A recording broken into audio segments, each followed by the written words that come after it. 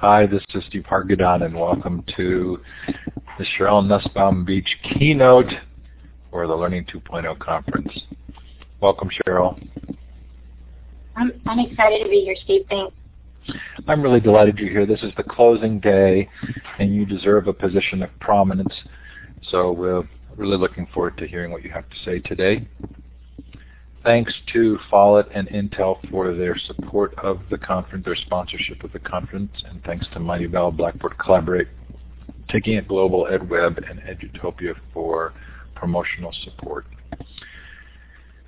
Sheryl, I really want to give you some credit. I think that Connected Educator Month, even more than just the name, comes from the heart of your material, and so I want to celebrate you as well as give you an opportunity to talk about the things you're passionate about. So thanks for all that you do. That's awesome. Thank you for saying that. I sure do appreciate it. So are we ready to go, Steve? We are ready to go. So I did want to give it right back at you.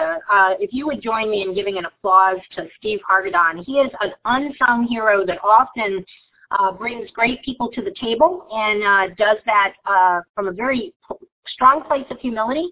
A lot of big ideas that Steve is responsible for, you wouldn't know that he's responsible for them. So if you're clicking on the hand to raise your hand, that's one way to clap, and you are welcome to take that back down when you're done clapping. You can just click right back on the hand. It'll take it back down. So I'm excited to be here. I hope that you're excited to be here. Has this been a crazy month or what? Today what I want to do is talk about connected learning, and I'm calling it Connected Learning, a collaborative statement on teaching and learning in the digital age. And it's really a celebration of the connected learning that's been happening as a result of Connected Learner Month. And the way that I want to start today, if we could, is I want to find out who's in the room and find out a little bit about you. Now, before you start introducing yourself in chat, there's a couple things that I want you to know. First of all, I am a big fan of self-promotion. And let me clarify that statement when I say it, because I know some of you are gasping in your seats. But when I say that I'm a big fan of self-promotion, there's a blog post to underscore what I'm saying. It's really an unselfish self-promotion. What I want you to do today when you introduce yourselves, and I want you to give us some pieces of your digital footprint. I want you to tell us a little bit about who you are, your Twitter name, your blog, any kind of space that you have as you're introducing yourself. And the reason for that is that I feel like if you have really great ideas, if you're doing things that's changing the world for kids, if you understand how to emancipate teachers and help them self-actualize, and you're writing about very interesting things and you believe in what you're doing, then you owe it to us to promote. I dropped in on Angela Mayer's keynote earlier today, and one of the things she said was, you owe the world to share your genius. So I want us to start out introducing ourselves, and I put some prompts there. Would love for you to put it in the chat window. Where do you live? What do you do? And where do you do it? Are you a connected learner? So I want to know who's in the room. Do we have emergent connected learners or established connected learners? Be sure and share your Twitter name, or another way to find you. And then I want you to make one strong statement or assertion that really supports your belief in connected learning. Maybe something like, I believe in connected learning because. So we're going to take a few minutes for you to do that. And while you're sharing your information, I'm going to tell you a little bit about me. I'm also going to share some links because I believe in unselfish self-promotion. And then we'll get started. So where do you live? What do you do? Where do you do it? Are you a connected learner now? No, just interested in want to be, or yeah, heck yeah, you wouldn't believe. Google me. Your Twitter name or some way to find you, and a strong statement or assertion that you have about connected learning. What is it that you believe? And I'll let go of the mic for a minute. I'm going to put a couple links in the chat myself, and then we'll get started. All right, some amazing information coming through. I'm really excited. I hope for the sake of the recording that you will put the information in about yourself. And let us, I promise to go back and follow you on Twitter and look at your comments in your blogs because I'm interested in you and I'm interested. If you're not Googleable, I can't find you, and I want to be able to find you and learn from you. So let me tell you a little bit about me. For those of you who don't know me, my name is Sheryl Nussbaum-Beach, and often when I say my name, especially in online environments or on the phone, people will often think that I say I'm Sheryl from West Palm Beach. And to make things a little bit more confusing, I'm not. I'm Sheryl from Virginia Beach, so if that doesn't make things interesting. But I will tell you this, I had never met my father, and I decided to to find him and to look for him, and one day what I did is I found him, and guess where he lived? He has passed on now, but he lived in West Palm Beach, so in some ways I am Sheryl from West Palm Beach, which makes it sort of interesting. I wanted to pull up the camera and just say hello to you. I don't know that I'll keep it on the whole time. I might pull it up and take it down, but I did want to give you a chance to see me in case you haven't. I didn't want to keep it up the full time because it's kind of distracting, and really and truly today's keynote isn't about me. It's about us. It's about we. It's about the collective us. So let me cut this off. And keep introducing yourself in the window. I love the things that you're sharing. So I am the co-founder and CEO of Powerful Learning Practice. Click on the smiley face. It's underneath your picture. It has this little smiley face there. If you have heard of a Powerful Learning Practice or you know a little bit about it, I would love to know who's in the room that knows Powerful Learning Practice. But Powerful Learning Practice is basically a professional development company for 21st century educators. I also am a Twitterer and would love to follow you and have you follow me on Twitter so we can learn from each other there. And I put my link inside the chat window. So that's just a little bit about me. Powerful Learning Practice, my company, has actually been one of the workers behind the scene people with Steve Hargadon and what he's doing with Classroom 2.0 and others in bringing you Connected Educator Month. If you're not familiar with Connected Educator Month, then you probably are just new to Connected Education. But Connected Educator Month is a month-long celebration of becoming connected. It actually was the brainchild and the idea of the U.S. Department of Education and others. I have been thrilled. In the beginning, I was cautious because, working with a large organization or bureaucracy can be a scary thing. I thought that they would try to take control and that they wouldn't honor the people out here that have been connected for quite some time, and it was not the case. They very much have been supportive, in my opinion, and honoring folks that are new to Connected Education, that are seasoned Connected Educators, and so they've been doing things all month long. It's my understanding that next month they'll really be working through the archives and finding ways to share everything. Part of what I was tasked with, Powerful Learning Practice, there were several things, but one of the things that I'm most proud of is my organization created this starter kit. I just put the link in there for you. It's actually 31 days of connected goodness, and we really designed it with newbies in mind. So we would love for you to share that with somebody who's new to Connected Education. It's a downloadable. Each day it gives you lots of different options. You'll see a lot of your friends in there. It's pretty much a shared kind of experience with people all over the world. So I hope that you'll take a few minutes to check that out. The other thing before we get started that I wanted to tell you about was Powerful Learning Practice is actually putting on a conference called PLP Live. It's the end of September, and if you're a Connected Educator and you're interested in learning in a way that, in a conference that's very conducive to Connected Education, then you're going to want to be a part of this. One of the things that we're doing is we have some keynotes. They're going to be in the morning. It's going to be very TED-like, so it'll be fast and crazy. So that's kind of cool. And then the afternoon is all workshops. It's not breakouts, very cold and sensitive, I don't know who you are, breakout. Instead, it's 4 workshop strands that's led by seasoned facilitators where we will co-construct. We will collaboratively create things around 4 different themes. The other thing that I think is important for you to look at with PLP Live is look at the faces. Guys, just deal with me for just a second. I love men. I think men are a necessary part of the conversation. I think we need gender balance.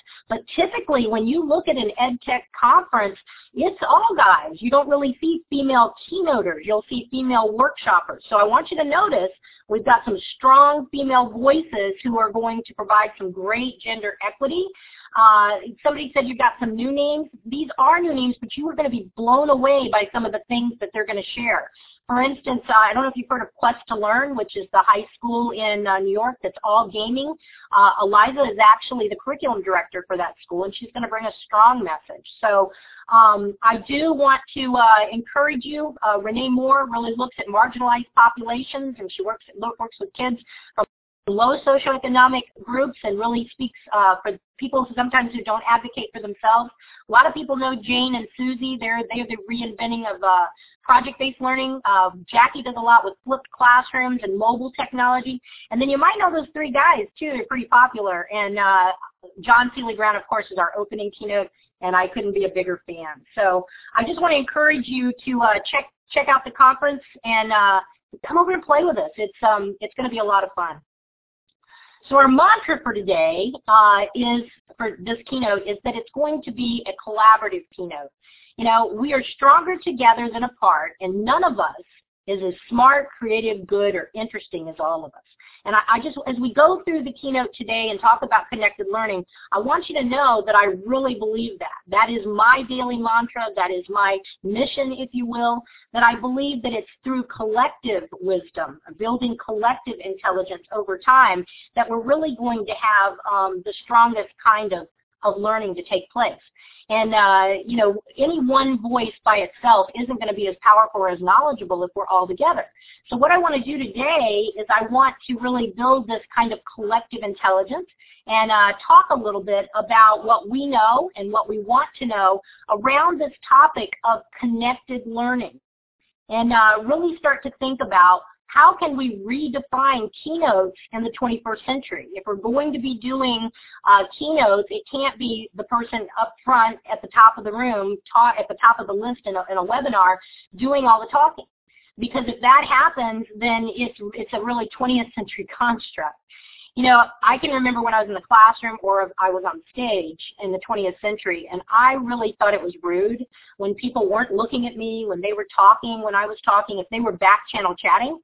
But now, I got to tell you, I really think it's rude if I do all the talking. That how dare I, when there's so much experience out there, so much schema, you bring so much to the table, and you have so much that you could teach me, that I would be rude to do that. So I think we need to redefine rude, and I just want to really encourage you to use your voice in the chat, and we'll have opportunities to grab the mic. I also want to really encourage you to use the back channel chat. I do want to introduce Kristen Dodd. I brought her up to moderator status. Kristen works with me as the director of e-learning over at Powerful Learning Practice, and she is going to help me moderate today. You'll see her and John Norton and other people that will be in the chat area, and so I know they're going to be asking good questions, and they'll help me see if there's some things that we need to talk about that I miss in my attempts to multitask or to switch back and forth quickly. So I want to start out with this idea of what is a connected learner and what is connected learning. You know, I think it really starts more basic than that with us talking about what is learning. You know, how do you define learning? Smile at me if you're a learner, if you consider yourself a learner, and you think, you know, you're not just a teacher, you're really a learner, you spend a lot of time learning. You can click on that smiley face right underneath your name. You'll see a smiley face there. So quite a few of you are smiling and consider yourselves learners. So if you are a learner, and some of you are doing it in chat, I love that, you got to tell me, how do you define learning? And also, then when we add the word connected to it, does that change the term? So I want to do a collective wondering to start this keynote, and here's what a collective wondering is. I'm going to set the timer for 2 minutes. 2 minutes goes by fast, so you got to warm up your fingers and get ready to race.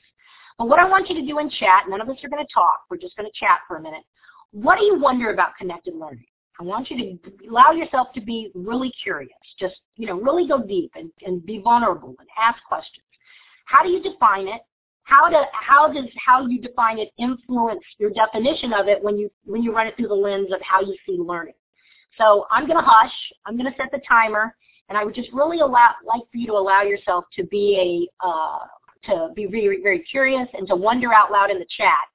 What is it that you wonder about connected learning? What is it you want to know? What is it that you do know? And how do you define it? And I'm going to be quiet. All right, I love it. You guys have been sharing some wonderful things. Who'd like to grab the mic and share their definition? How do you define learning? Let's start there. Who'd like to share? And if you don't mind, John Norton, I'm going to put you on the spot because sometimes it really takes one person to get started with the mic, sort of grease the wheel. So if you're in the room, I'd like for you to define learning. How do you define learning, John? Learning about making connections is a way of being able to repeat and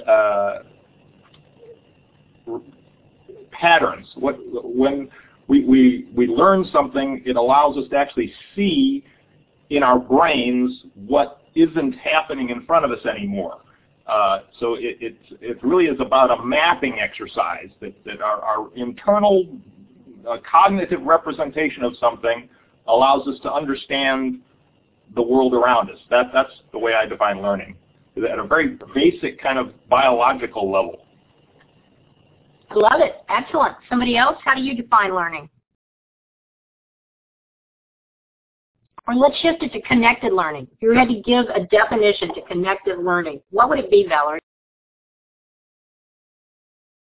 And just to remind you to talk, all you have to do is click on the microphone, and then you can share.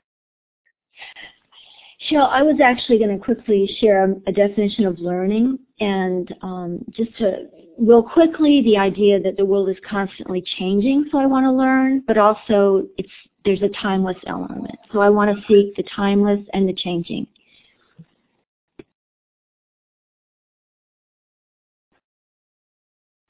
All right, very powerful. Go ahead, Jay. Jay Comfort.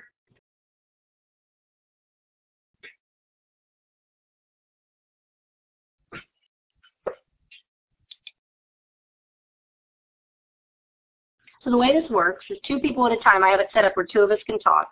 So you want to click on the microphone. When you click on the talk button right above your name, up there in the top left, you'll be able to grab the mic. So Jay Comfort, if you want to grab the mic, and then after that, Doyle. And then when you're not talking, you don't want to click on the mic. You don't want to have it active. Can you hear me now?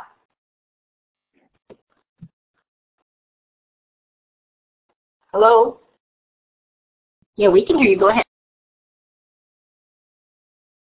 So Jay Comfort, did you want to share about learning or connected learning? Can you hear me? Hello? Yeah, we can hear you. Go ahead.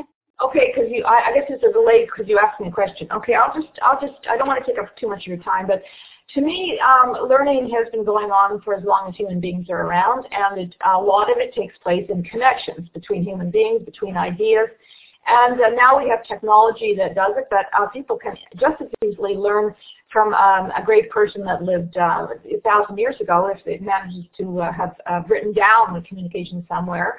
And so I would like just to see it in a historical perspective, and I'm really wary of all the religious overtones of the conversation about connected learning. So that's all I need to say. Thank you. All right, Judy, thank you for that. How about you, Rhonda? To me, I think I put in the chat meaningful or relevant or applicable maybe is even a better word. I don't mean to make it sound soft. I just mean to make it sound impactful, that learning is going on around me all the time, whether it's between myself and someone else or whether it's between others around me. And I think that anytime we can enhance that, it's a connection.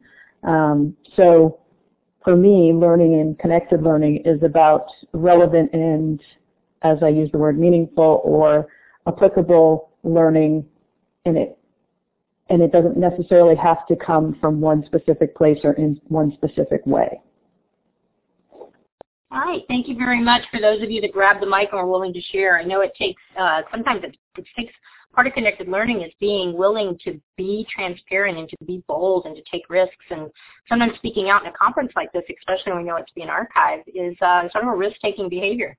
So I think we've really seen a shift. I think when we start to think about learning, while I do agree a lot with what John said at the beginning, that learning really is organic, that it has to do with, for me, the generalization of what you've learned. If you could take it into a new context, you've probably learned it. It doesn't have a lot to do with memorization. In fact, a good friend of mine, Peter Skillen, is now kind of exploring this idea that it has more to do with mesmerization, being mesmerized and emotionally impactful. I think that in the 21st century, what we're really seeing is a shift that we're moving to a do-it-yourself professional development or a do-it-yourself kind of learning. I think what these technologies have done is they provide amplification and allowed us to be able to find each other, to be able to learn from each other, to interact with each other. And I think we're even getting good at collaborating with each other.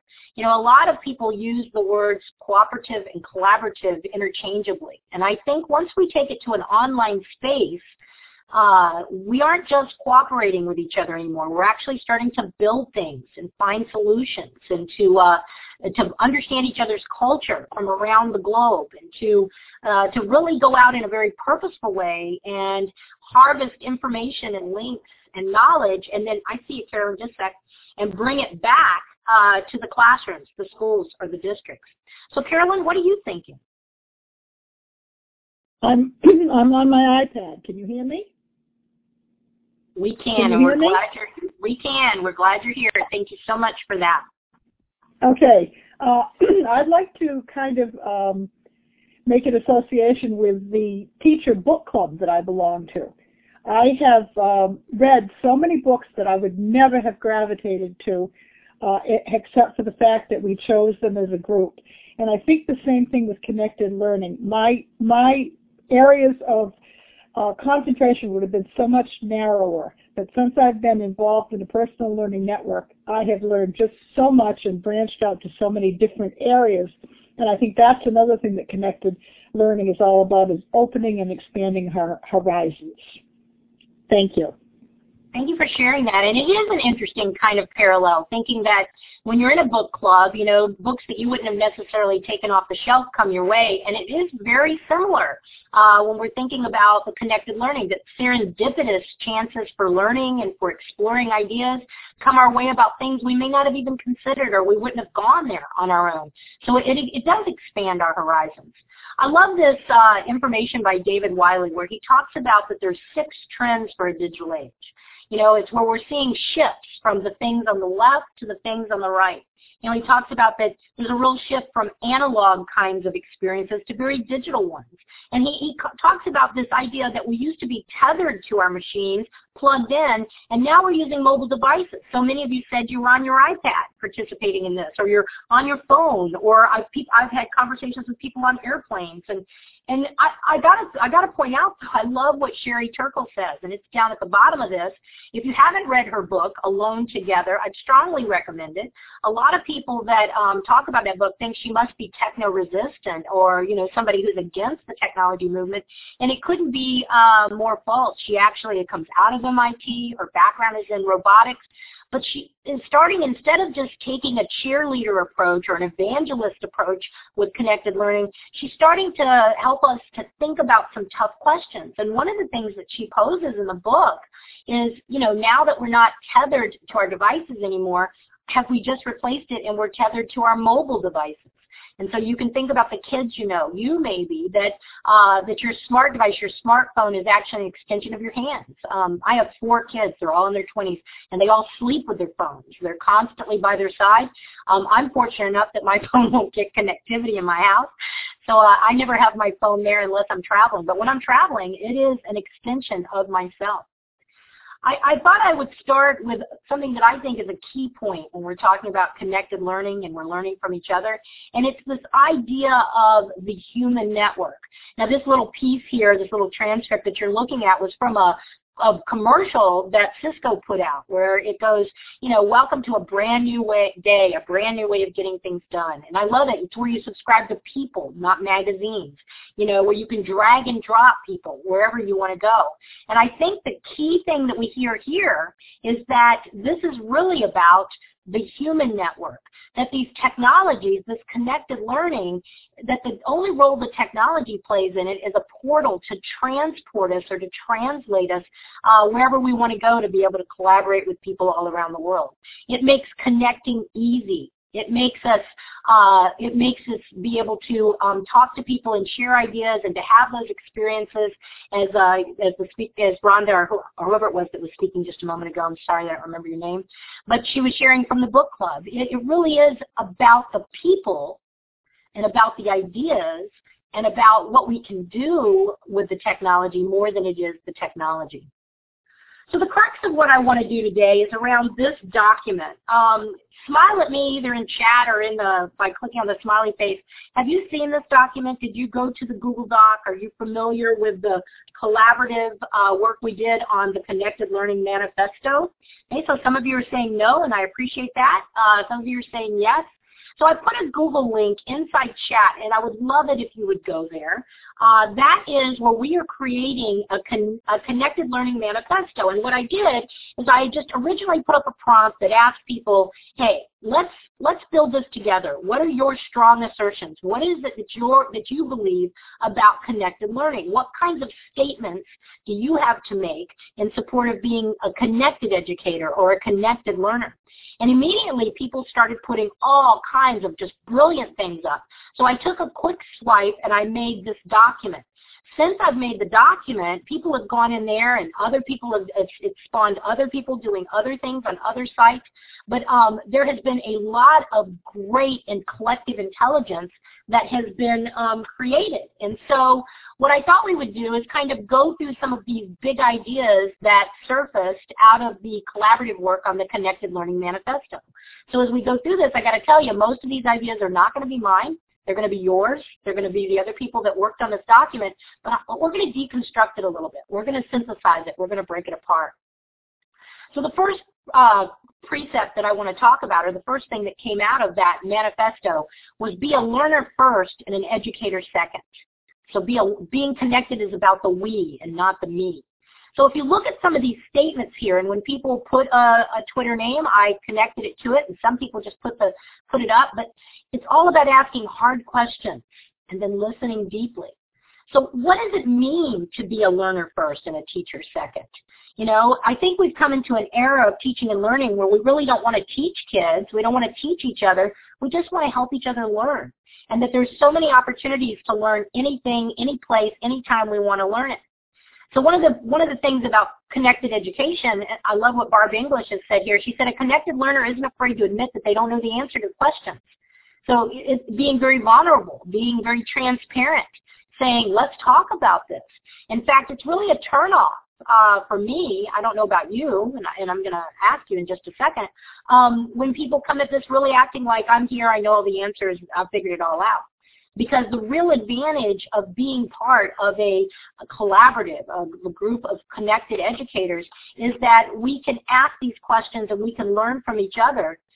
Lisa Neal says, asking our questions out in the open in connected ways. So instead of pretending like we know and then asking questions to somebody behind the scenes, it's just saying out in the open, what do you guys think about this? Teach me, help me learn. What does it mean to be a learner first and an educator second? It's willing to be transparent. It's also about reversed mentorship. It's about allowing those that are younger than us sometimes to teach us. That going into the classroom and switching it from a classroom of learners to a community of learners is very powerful. It's one thing to do it with adults on Twitter and in blogs, and we can kind of do that. But when you go into the classroom, traditionally we were supposed to be the knowledge giver, and so instead to actually be a co-learner with your students can be kind of an interesting thing. And then also there's this idea of lurking. I think lurking is kind of an important thing to talk about. I love what S.J. Hayes 8 has put here, where it says lurkers become learners and learners become contributors. So in the beginning, Dr. Winger talks about that lurking, and I see you soon. I'm going to give you the mic. I'd love to hear what you got to say. Dr. Winger talks about lurking, and he says that lurking is actually a legitimate periphery kind of response. It's where we watch, like if you're going somewhere new, like to a ball game or a party or a new church or something like that, when you go, to whatever it is, knitting club, whatever it is that you're going to do, you tend to not do a lot of talking and decision making in the beginning. You sort of work, you sort of get your bearings, you figure things out. But after a while, then you become a learner and a contributor. And S.J. Hayes 8 is saying this is the way that it happens online too. So Sue, react to this a little bit. What do you think? Sue Goodrich, you want to grab the mic? I saw you raised your hand a minute ago. I'm sorry, I raised my hand by accident while exploring the iPad app. I'm happily listening though. All right, wonderful. How about somebody else? Talk to me a little bit about this be a learner first and an educator second. Does it speak to you? Do any of the things that are on the slide speak to you? Judy? Yes, it's Judith Comfort in Vancouver. I already typed my answer, and I don't want to beleaguer the point of us giving ourselves such credit in our new religion and everything, but good teachers have always listened to their students, and I think it's a kind of essential to the values of a humanist democratic classroom. And we've all had really, really good teachers, and all had really crappy teachers. And the best ones have all the qualities that you're describing as the new thing. I think that your point earlier about that we can connect with like-minded people around the world is huge, though. So that's all. Thanks for listening to me.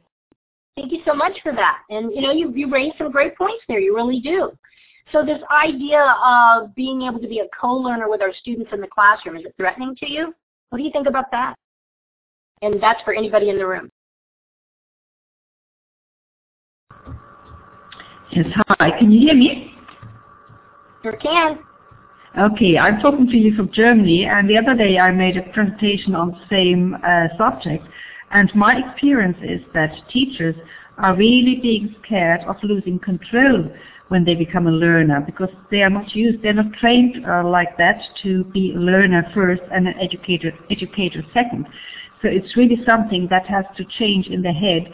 And I think this is why it's so necessary to be networked and to get help and support from each other. Thank you. Thank you. So I think it's great. We can sit here and listen to someone from Germany who is sharing her perspective around this idea of being a learner first and educator second. And it's really a poster child example of the way that if we allow ourselves and humble ourselves and we're willing to learn from other people, there's a great deal out there that we can learn and that'll help to switch us and change us into this connected educator. So I love this precept that was brought out in the manifesto. It said community is built through the co-construction of knowledge. And it actually, this statement is very heavily supported. I know Mitch Resnick and others have done some work where they say that if you want to create an online space, you can create it. But just because you build it doesn't mean anybody's going to come. You can create a blog, and if you're talking at people all the time, not a lot of people are going to participate with you there. But that if you really want to build community, the kind of community where I learn from you and you learn from me, and that we're collaborative in that, not cooperative, then you've got to do co-construction of knowledge. You've got to build things together. Now, some people push back on this, and some people say, well, knowledge building is a very personal thing. It's a very individualized thing, and it's based on the schema and the experiences that I've had. But if you look at social learning theory, you're going to see that we are social beings, and while we construct knowledge very personally, and now that we have these ubiquitous tools, we've become techno-constructivists almost, where we're listening to the ideas of others, and that is shaping who I have become. Tennyson says that, we're each a part of all those that we've met, all those that we've been around, and all those that we've been exposed to. So looking at this and looking at some of the statements underneath it, anybody want to weigh in? What do you think about this idea that community is built through the co-construction of knowledge? Jackie, what do you think about that? I don't know how else we'd learn, seriously. I think that's it. If you look historically, we built upon historically the pieces from past Socrates and Plato. Everybody's built upon the knowledge of previous folks, and now we could just, it's so the geometric progression now because we could share things online. I mean, I've heard folks speak that now it becomes our responsibility to share knowledge online and then allow others to play with it like clay and sculpt it into their own setting and their own their own construction and then pass it on to the next person. And boy, do we get a unique product when we're able to do that. I agree with you. I think that that it is a very powerful learning experience, not only for the community, the sense of community and the sense of trust and the sense of appreciation, honor that comes out of that, but it's also very much empowering for ourselves. You know, I really like this. As the power of connections leads to collective efficacy, collective wisdom, and long-standing collective intelligence. So in the beginning, I'm building self-efficacy. I'm speaking out. I'm blogging. I'm grabbing the mic, and I'm becoming more confident in who I am as a teacher leader, as someone in a position of formal leadership. But then what happens is when I start to build and co-construct and build on your ideas and listen to what you have to say, there starts to come this collective efficacy, where as a group we become empowered, that no one gives us the power. We enable ourselves through that connection to truly gain a collective sort of empowerment. Collective wisdom starts to grow, and then over time we have this legacy of collective intelligence that we've kind of created together. You know, I love this. Connected learners talk to strangers. You know, Will Richardson says all the time, talk to strangers, you know, break that rule. Teach your kids to talk to strangers, and everybody's sort of shocked when he says it. But the truth is that you don't have to know intimately who you're co-learning with, co-constructing with. Lonnie Ritter Hall, who is the co-author of the book that I wrote, The Connected Educator, we never met except one time, and it was for a very short amount of time. We didn't even talk in Skype that much. We just started co-constructing inside these Google Docs and thinking this book through, and K-12 Online, which is an online conference for educators by educators. It's getting ready to kick off again in October. You should participate. It's another great online conference. Darren Carpatto and I talked about that idea, brought it to fruition, brought other people in. Wes Fryer has taken it over. Dean Sharesky was involved. And then Darren and I never met. We never met a single time until just recently and long after we're done with that conference. So Valerie, what do you think about all this idea that community is built through the co-construction of knowledge? I just wanted to throw out this idea of a United Nations of Education. And it's something that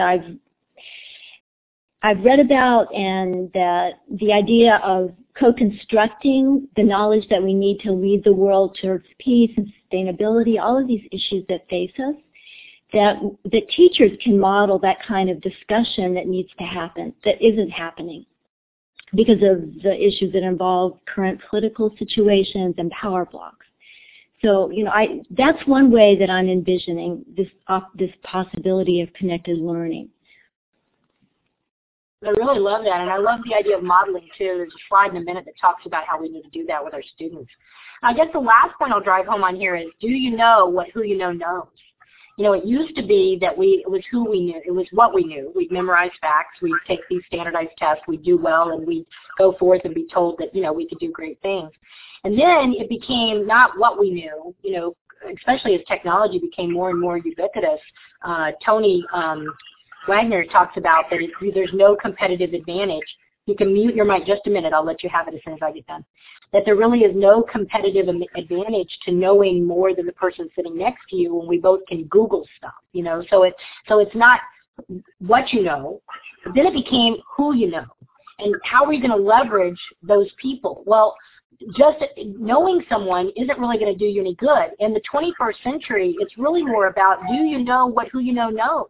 If I know Valerie is connected to First Nations, if I know that I think it's Judy is thinking about this, about democratic kinds of social justice issues and really looking at human issues, if I know who knows what, then I'll be able to leverage them. So connected learning, this community built through co-construction of knowledge, has a lot to do with being able to leverage the wisdom of each other.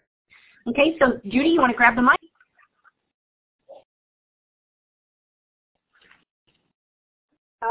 Yes, it's Judith Comfort in Vancouver again. I think one of the things that bothers me about all this talk is that it's an extremely materialistic approach to learning. And it's not about learning facts and spitting out facts and sharing with other people and stuff. It really is about the human imagination and the spiritual component. And mankind has always had that. It's just, you know, because we are it's kind of being communicated in a different way. I don't see that we can really take credit for this huge thing. I know I'm sounding vague, and I don't mean to do that, but I just think we need to look at this in a more of a historical perspective. And I said that again. So thank you very much for listening.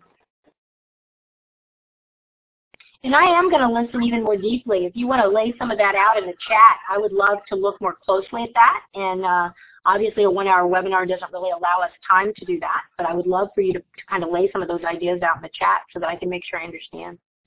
So I did want to say that, when we're thinking about this idea of co-constructed ideas builds community, there's this idea of professional learning communities. Smile at me or give me a thumbs up or say yes inside the chat window if you're one of those folks that you've got PLCs going in your school and that's the way the school system is helping you to build community and doing those kinds of things. I got to say to you that I don't think professional learning communities are enough. I think it's the best hope we have for schools as they currently exist, but we all know it isn't all about how schools currently exist. Professional learning communities are done from top down. So what I'm going to propose is that we come up with a new strategy, that we use something that what I'm going to be calling connected learning communities. And connected learning communities are really a combination, and that combination has to do with looking at face-to-face learning that happens in a professional learning community. It also has to do with personal learning networks and the building of those networks, like what we're doing, connecting and doing these kinds of things. But then it takes it into a much deeper, more strategic place, online communities of practice. To give you kind of a clearer idea, I pulled this chart from the book that I wrote, The Connected Educator, that really looks at these 3 prongs and the structure of each, where professional learning communities are often done to teachers, personal learning networks are do it yourself, but they really don't go deep and make lasting kinds of changes where you and I are changing the world. But the communities of practice is where we organize it ourselves and we go a little bit deeper, more systemic. And I don't think any one of these by themselves is going to change the world. I don't think just by connecting on Twitter, just by having these conversations, that we're really going to see the kind of deep change that we need to have. I do think that Twitter is part of the emancipation of teachers from the silos of their classrooms, from principals, from the silos of their offices. I do think we're finding each other and we're socializing and we're having professional conversations. But I don't know what the so what of that is. I don't know if what we're really doing then is changing the world. And so that's why I think it's really going to take a much broader, a 3-pronged approach, if you will, where we have very purposeful face-to-face kinds of conversations around things that matter in our local context, that we also go and pick and choose people that we want to learn from in a very intentional way, that I go and follow people whose ideas are going to inform what I'm doing in my professional practice at my school or my organization. But then I also, out of that network, as Nancy White says, communities fall, and I'm able to gather together with an intimate group of people who I know what they know, and together we bring the best pedagogy, the best ideas that we have to the table, and we come up with really exciting things. So I'm going to give the mic to Rehab and see what they have to say, but then I also want you to think about in chat, if you will, what communities and networks do you belong to, and how are they helping you to learn in a connected way? So I'm going to give up the mic and see what Rehab Rajab has to say. And I'm sorry if I totally botched your name. So all you have to do is grab the mic. It's in the top left. I see you have your hand up, and we'll hear what you have to say. So can you hear me now?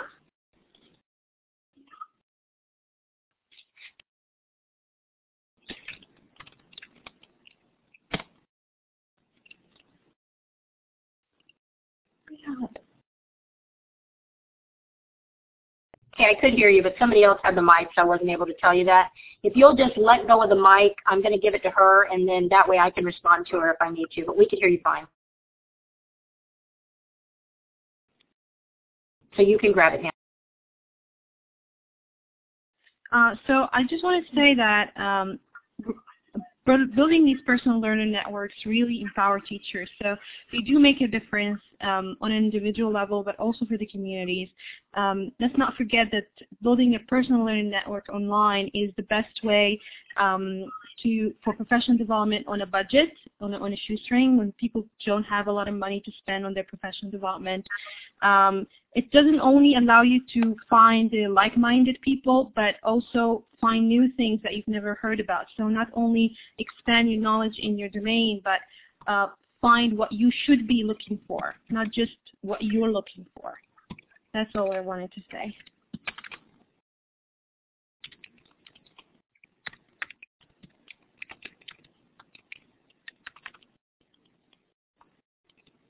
Kristen, if you can help me watch for Mike so that if there's two that have got it, then you can help me deselect them. So I heard what you said, and I thought about that a lot actually in the book that I wrote. And one of the things that I found, and I think this graphic explains it perfect, is that networks where I'm finding people on Twitter and I'm reading their blogs, or I'm following people and I'm having conversations and webinars, are really very me-centered. They're about me. They're about who do I want to follow, who do I want to cherry pick, what do I want to learn from these people. And then community, I don't necessarily pick them. Community is a lot like family, and so I'm given my community, and together we build and construct something. And communities are very much about the collective, the we, the collective efficacy, where networks can be about enabling myself or my students to become empowered, and are very much about the me. I totally agree with you that you need to use networks so that you go out, you find great ideas and information, and then you bring it back to the community and you help to make the none of us is as good as all of us kind of concept, because you're using what you learn to inform what's going on. You know, it used to be that this is the kind of network we had. I love this graphic. This came from Alex Caros, and it was part of his dissertation. And this is very old school. This is how a network used to work for a teacher, and the teacher was at the center of the network. But in a connected learning community, and the way that we're building community through connections and conversations, it's very scaffolded. It's a three-pronged approach. It's using three different layers, not one, all three at the same time, back and forth and all over, in a very scaffold, non-linear kind of approach to learning. Howard Rheingold, one of my favorite authors, says that, you know, it's really understanding this idea of networks and how it all works is going to be one of the most important things in the 21st century. You know, and Seth Godin takes it and says that it's actually a building of a tribe, that by finding people that you can learn with and finding very diverse people that you can learn with is what's going to be the seedbed of true innovation. That when you're learning together with lots of different minds and lots of different ideas, then out of that is going to come some true innovation. It's a great book by Johansson called The Medici Effect that talks about this very thing, that if you took like-minded people, like all educators, all, you know, shipbuilders, and you had them try to solve a problem, they were going to be limited. But if you brought people with very different geography, very different culture, very different ideology, very different politics, very different kinds of life experiences together, out of that could come real innovation. I also love this idea that Oldenburg talks about the third new place, and I saw on Teachers Teaching Teachers the other day that they were talking about this very thing. And it's a neat concept. It's a place that we're, instead of the pub, where we all go down to the pub and meet up in the evening and discuss, you know, how to change the world, it's we're finding that we're doing it online. So this idea of diversity, let's talk about that a little bit. How healthy is it to bring a great deal of different kinds of ideas together into your network space? When you're building your network, if I was to look at who you follow on Twitter, is it going to be mostly people like you? Is it going to be lots of different kinds of people? And you can sort of look at the ideas that are represented here that were in the manifesto, and I'd love to get your input. Kristen, what do you think about this idea of diversity? Or anybody else that would like to grab the mic? Kristen Dodd, anybody that's in the room? What do you think about diversity? Shambles, I know that you live out of the country. Maybe you'll grab the mic. Or Peggy George, you've done a lot of thinking around this. How is having a diverse network a good thing? And Judy, if you want to go first. Okay, it's a question about in-crowd and out-crowd, and diversity is about seeing people that aren't in your crowd. However, if you don't identify with a group of people and put up some barriers to others, then you're in trouble as well. But I guess what I was speaking about and I brought up the issue of diversity, is that I have followed so much of the talk, which is iPad good, people don't have iPads bad. The kind of the worshipers of the you say there's no such thing as experts, but the people who follow the Howard Rheingolds or the superheroes and everything. I've been following Twitter. I've been following 1,000 people on Twitter just because I'm looking for a kind of sense of ideas. And I think it's diversity is essential to the health of our communities, and having too many followers is not necessarily a good way. Voting by popularity is not necessarily a good thing. It's this side of and crowdsourcing. It's just this side of danger of the crowd taking over. So the question to me as a librarian is always, how do we bring the absolute best ideas to the people when they need it? And in our cases now, when people are so closed down and so overwhelmed, how do we bring the nuanced and the intelligence and that kind of thing? I mean, it's a huge, huge challenge, but diversity is health as far as I'm concerned. So thank you for listening. And thank you, Judy. You bring up some great points. First of all, I do want you to know that, I think you said that maybe I misunderstood that there weren't experts. I do believe that people have expertise. I think Malcolm Gladwell talks about that if you have 10,000 hours invested in something, you gain a great deal of expertise. I also believe that there's lots of people who have lots of knowledge and hours and experience around things who aren't transparently sharing. And because they aren't transparently sharing, because they're not Googleable, because I can't find them, I can't learn from them.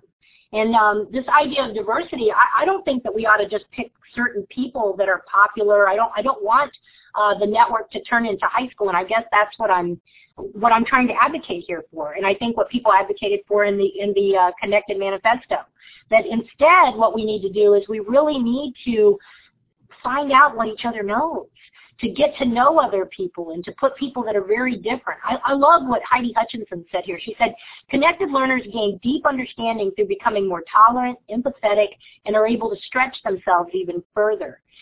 Honor the learner and what they know. We believe we must seek out opinions different than our own. Being connected means we can ask questions and challenge our own thinking to broaden our perspectives and our understanding. Lori Hansen, you said utilize the strengths of others for the benefit of the group. Would you be willing to grab the mic and talk about that?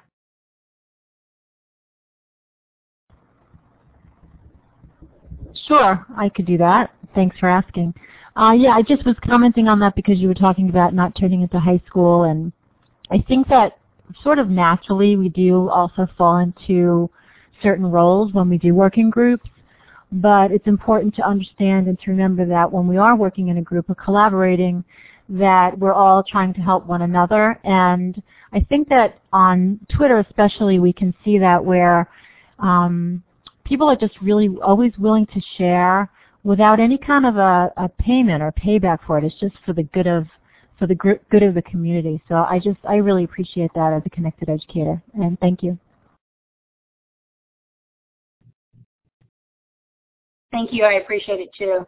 So I'm just I want to tell you that this just kind of is in keeping with the same thing that we've been talking about, and Judy's going to love this one, when we're using the ideas of connections and leveraging those connections correctly, it's going to not only be about empowerment, and I'm not suggesting that anyone has power to give, but enabling people through these tools to become empowered. But it also is about social justice. It's all about democracy. It's about, I love what Dreves Lipscomb says here. Connected learning exemplifies social justice principles. Once you have equal access provided by basic skills, then comes individualized learning, results in relationships with desired experts and co-learners for expanding knowledge and skill, and it adds up to career and economic empowerment. So that by connecting, by helping your students connect with people that are very different and learning from them, then it changes things. I think it's a game changer. I think connected learning is going to change the way you learn, you as an individual. Connected learning is going to change the way you teach. And in the manifesto, this came out, that we have a responsibility to help our students understand this and understand how they're going to learn together and what it is that they need to be doing. See, the truth is that change is hard. It really is. to be able to learn and lead and teach in these kinds of ways is very difficult. And by ourselves, it's almost impossible to make the kinds of changes that are being asked of us. But when you're a connected educator, when you're connected to other learners, when you're doing that three-pronged approach, you're connected to people in your building, you're connected to people on Twitter and in a network capacity, and then you, from a very informed, purposeful way, gather what you learn there and bring it back to your face-to-face community and bring it to your online community of inquiry, and you're making deep kinds of connections and you're having collegial kinds of conversations, and you become more effective. That change is easier. See, admit it. You are an agent of change. You always have been one. You have made incredible links in the kids that you've worked with the adult learners that you've worked with. The difference is now we have the tools to be able to leverage our ideas. Now we can actually make things happen through the connections that we make with other people. In an era of massive change, an effective agent isn't afraid. They're bold. So I just want to encourage you. I want to encourage you to take risks. I want to ask you, are you willing to risk change? Are you willing to reach out and help other people? Are you willing to get to know what other people know? Can you accept the fact that change has a big, hairy seed, not a small, neat little typeface seed, and that sometimes it's a really messy process? And it's going to require some ambiguity. It's going to require some tough conversations. It's going to require us disagreeing with each other in a very respectful, collegial way.